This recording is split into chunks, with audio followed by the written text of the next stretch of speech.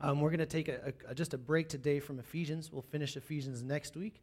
Today I wanted to take advantage of talking about freedom and independence and what we have in life. See, most of us have never really thought of freedom as a whole. Most of us haven't spent a lot of time, at least this generation, these people in this room, most of us haven't spent a lot of time imprisoned or in an area where we've been enslaved to something, where we've longed for freedom.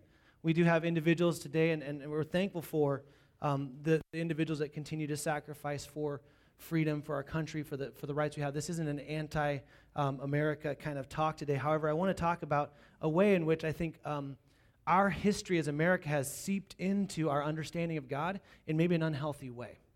See, on July 4th, 1776, the 13 colonies claimed their independence from New England, and we became the United States, and we became a country. And it was in that independence that we saw freedom, where there was no longer a country that overheld or overruled us and could tax us and do what they wanted from a distance. Instead, we were freed by battle. We were freed to fight for our own kind of democracy, our own thinking, our own rules and our own systems.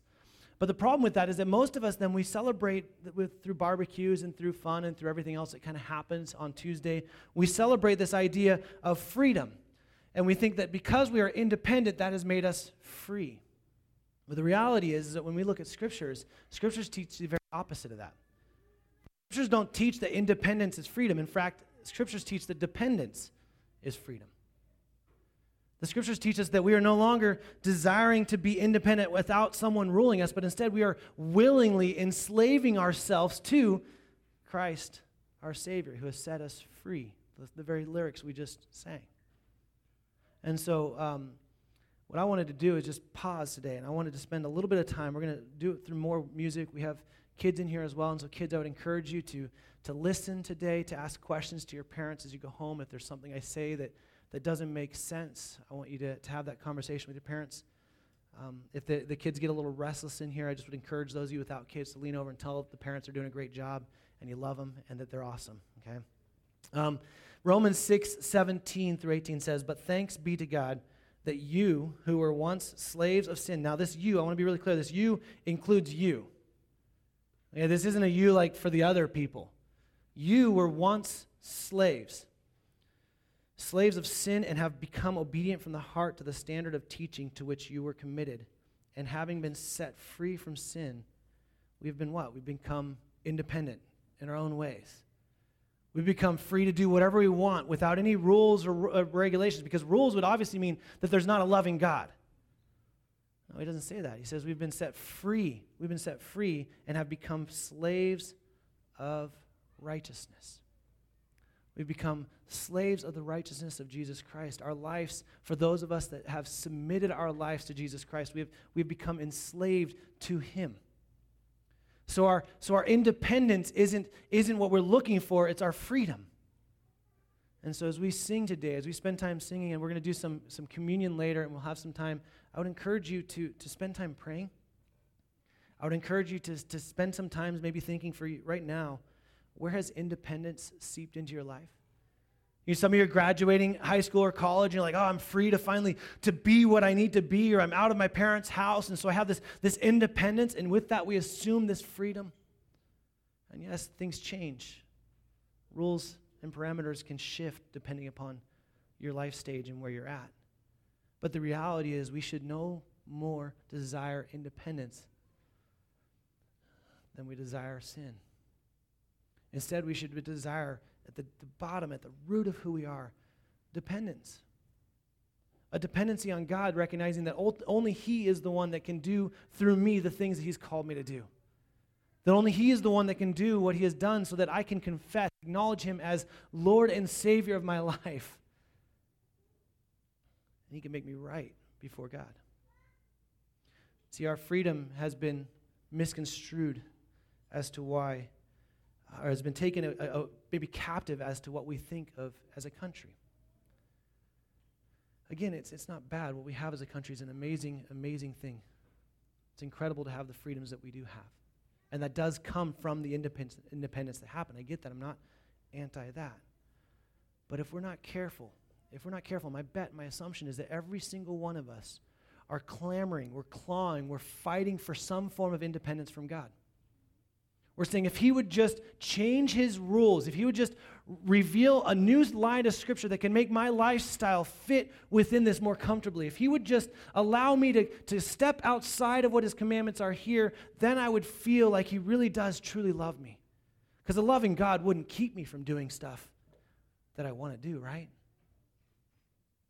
I love to misquote scripture, like God will just give me the desires of my heart. And right before this is incline your heart to my ways. Make your heart go in the ways of me, and I will give you the desires of your heart. It's not a promise of some kind of write it on a mirror, put it on your rearview mirror, and you'll get the car you want or the girl you want. So I want to challenge you today. I want to encourage you guys as we sing, as we work through what today is, as you celebrate on Tuesday and you barbecue and you hang out with friends or whatever you decide to do. I want to ask you this one question. Where are you fighting God for independence? And he's calling you to be more dependent. What are the areas in your life where you are looking for independence? And let me just help you with this. Some of you don't, it just seeps in such a simple way. We think, no, we're just trying to be self-sustaining and self-sufficient. I'm just trying to really be, I can take care of myself. This isn't a call to just be lazy or to give up. But what does it truly look like in your life to be dependent on God? What does it truly look like for you individually, in your marriage, in your families, in your relationships, at work? When we choose dependence, we choose freedom. John 8:32 says, "If you abide in my word, you are truly my disciples, and you will know the truth, and the truth will set you free." This is one of those hallmark scriptures that everyone's like, oh, if you just tell the truth, you'll be free. That has nothing to do with us telling the truth. Although the scriptures are clear, we are to be honest and not lie. The truth he's talking about is the truth of what Jesus Christ has done for us. So if you want freedom, you don't need to worry about independence or dependence. You need to understand that you need to rest in the truth of God's word. You need to submit yourself to the truth of what he's speaking to you and what he's saying to you and how he's calling you to live. And you need to align your life by the Spirit's strength into that. See, God has set you free from sin, but not to just go on sinning some more. He's not said that if he sets you free, you can live however you want. Instead, this word abide means to remain. Remain, to hold fast. To remain in me. And the truth of God's word will set you free.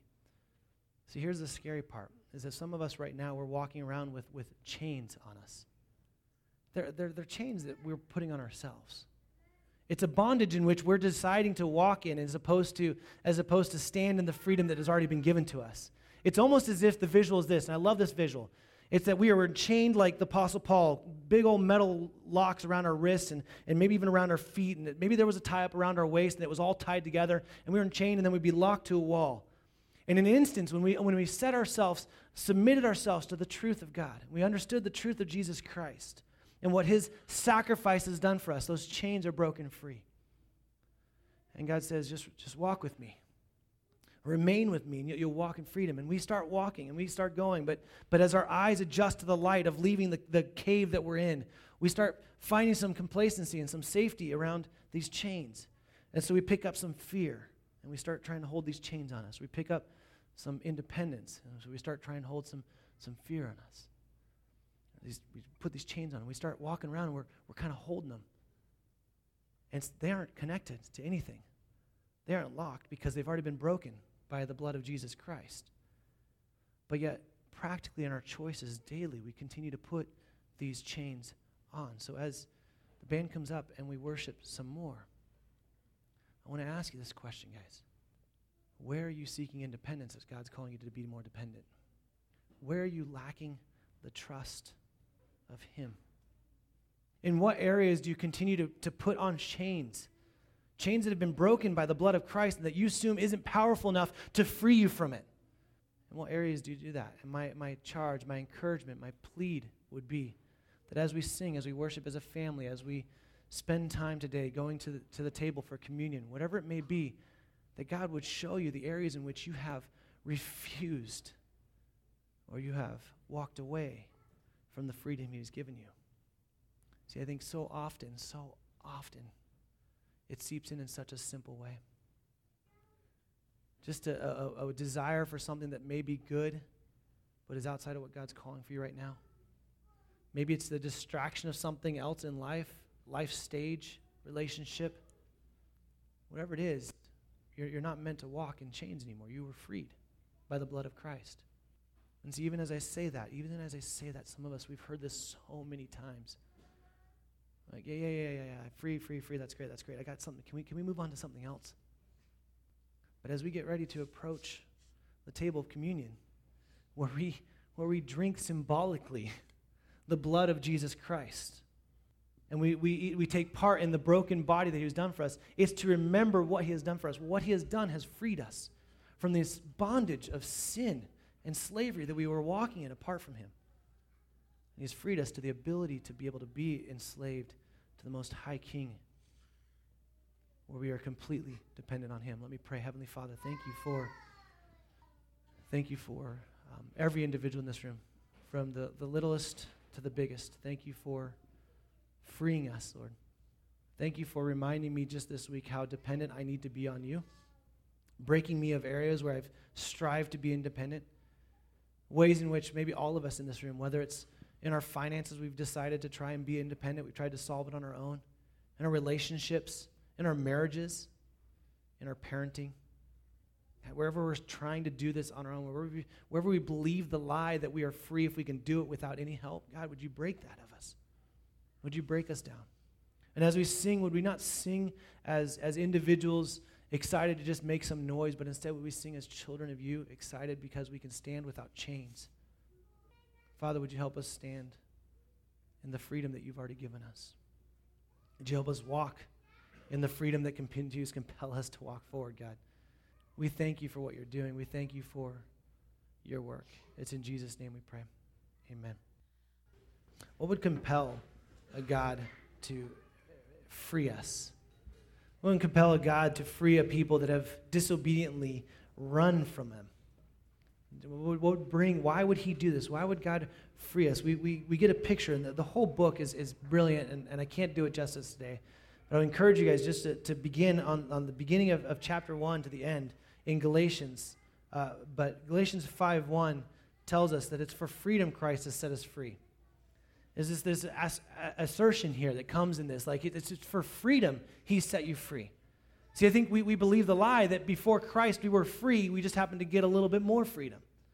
But the reality is apart from Christ, we aren't free to do what God has called us to do. All we are free to do is sin, as we are enslaved, like Romans tells us, to sin. And then he goes on and says, here's a command in this. He says, then stand firm, therefore, and we've been talking about this in Ephesians. It says, and do not submit again to a yoke of slavery. The command is the assertion is that it's for freedom. Christ has set us free for freedom's sake. You are now free to be free, as weird as that sounds. It's almost like he used the definition of the word with the word in it, like an English faux pas, right? Like you're not supposed to say that. But the reason why he sets you free is for freedom. The command is that we are to stand firm in that freedom. That you and I are to stand in that. We aren't to put a yoke of slavery. That is a weight of slavery back on us. And some of you, my fear, my sadness is that some of you have. You've burdened yourself with a yoke of slavery to sin. You've burdened yourself with this world or the cares or the circumstances keep walling up and coming in, and you're allowing the circumstances to dictate who God is, and therefore you can't help but just start walking in this slavery area because you're not submitting yourselves to God. You're not submitting yourselves to God. The option is to either submit yourself to sin or submit yourself to God. And so you have this dependence on God. You have this freedom on God. He has given you freedom for freedom's sake. Now walk in it. Now stand in it. Now live in it. As we get ready to take communion, communion again is one of those things, it's the Lord's Supper, whatever you want to call it, but Jesus instituted with his disciples on the last day. And if there was ever anything, well, I guess the last day before he was taken to the cross, if there's ever anything that actually defined for us just how dependent we are on God, it should be the table. If you think about it, really our dependence is entirely on Christ and what he has done for us through his body and blood being spilled on the cross. you and I stand righteous only because of what he has done. You and I have hope and freedom only because of what he has done. And so when you, as a believer of Jesus, as someone that's submitted to him, you walk in the covenantal relationship that began way back with Abraham. When God didn't just set up a covenant with his people, instead he walked through on his own and said, not only will I take the curse of those that have failed, but I will uphold the sinlessness and the truth of those who will never, ever, ever compete or complete the law. I will do both for you. So you don't have to do any of it. All you need to do, all you are to do, all you're called to do, all you're commanded to do is submit yourself to him. And we are utterly dependent on him upholding the law for us in a perfect way and not sinning and taking on the death and penalty of sin that is deserved for those that do not uphold it. So when we come to the table for communion, we come in complete dependence. How dare we walk back there independent? How dare we walk back there on our own strength and say, you know what, Jesus, I'm glad you did this for me because it was just a matter of time. I'm a pretty darn good person, and so therefore, it's about time you saved me. No, we walk back there recognizing that if it were not for what Jesus had done, we are left hopeless, in bondage, completely independent, which is the worst spot we could ever be. Look, independence is not what we desire, dependence. Freedom is what we gain from that dependence. And we gain all of that by what Jesus has done for us. So as we come to the communion, it says Jesus' command, it says, do not forget. Do not forget. This is that word we get amnesia from. It's remember what I've done for you. And then it's also the promise of what he's going to continue to finish in us. See, those of us that are in Christ, those of us that have submitted our life to Jesus as Lord and Savior, we recognize two very, very truthful things. First off, our immense need on him to even bring us to a right relationship. And secondly, the need of him to continue to work in us because we recognize just how messed up we are, how sinful, how broken, how utterly dependent we are on him sanctifying us, making us more and more and more like Jesus Christ. And so when we take of the bread that is the symbolizing of his body being broken for us, and when we drink of the juice, which is the symbolization of his blood being spilled for us, we do this remembering that we are completely dependent on him for our previous existence and for our eternal existence. We're completely dependent on him across the board. It's for freedom you've been set free. One of the most beautiful and profound verses ever that I don't have time to cover, but is 1 John 4:18. It says, there is no fear in love, but perfect love casts out fear. This isn't some mustered up perfect love that we have to come to. This is the love that Christ has shown us that we come to the table with. We experience perfect love from Jesus Christ. And it's in that perfect love we no longer have to fear what God may or may not do to us if we're sitting outside of him. We no longer have to fear the world and what it carries and the circumstances that come at us because we have experienced an absolutely perfect love through Jesus Christ. And so when you take of communion, and we're going to give you time to do it. You guys are free to just get up and do it as a family or with your community groups or gospel communities or whatever, individually during the next few songs. But when you do it, know that you're doing it being able to stand with zero fear because his perfect love has cast it out. Because you sit under the relationship, the love, and the covenant of perfect love from Jesus Christ. I asked Danny to read a scripture out of Psalms that brings about utter dependence on God. And so he's going to read this for us and then pray for our communion, and we will continue to sing. As I read this, I want the kids in the room to do something for me. So if you're a kid in here, 0 to 99, it's all good. I want you to stand up, and I just want you to put your hands up if you can hear me. If you're a kid, just stand up and put your arms in the air. Where are the kids? Oh, there's a couple of them. You can put one arm. It's all good. Nobody's going to judge you. Just put both arms up in the air. Now I want all of the adults to follow suit. So all of the adults, stand up. Put your hands up in the air. Okay? Now, kids, I want you guys to look around. Everybody's doing the same thing, right? Kids and adults, okay? Now, I'm going to read this as quickly as I can before you get tired, and then we're going to pray, okay? In you, O Lord, I have taken refuge. Let me never be ashamed. In your righteousness, deliver me. Incline your ear to me and rescue me quickly. Be to me a rock of strength, a stronghold to save me. For you are my rock and my fortress, and for your name's sake you will lead me and guide me. You will pull me out of the net with which I have secretly laid for myself, for you are my strength. And into your hand I commit my spirit. As for me, I trust you, O Lord. I say you are my God, and my times are in your hands. Deliver me from the hand of my enemies and those who persecute me. Make your face to shine upon your servant and save me in your loving kindness. Now, you can choose to keep your hands up in the air. Kids, you guys can choose to keep your hands up in the air if you'd like.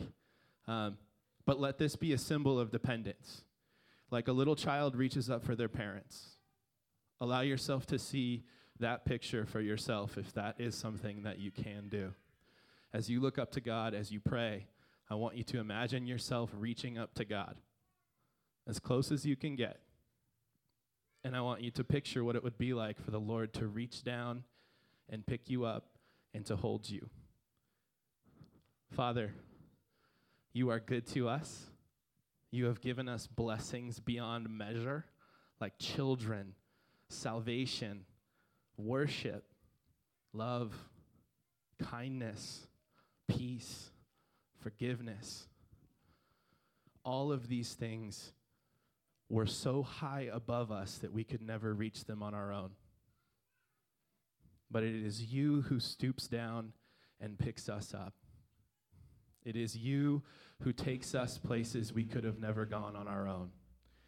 And it is you who raises us up to things like peace and forgiveness and grace and humility and love. And in you we are accepted like a little child with their parents. So Lord, I thank you that all of us in here are children of yours, and that we all get to come to you like this, dependent, ready for you to raise us up in any way you see fit. We trust you, Jesus. We pray these things in Jesus' name. Amen.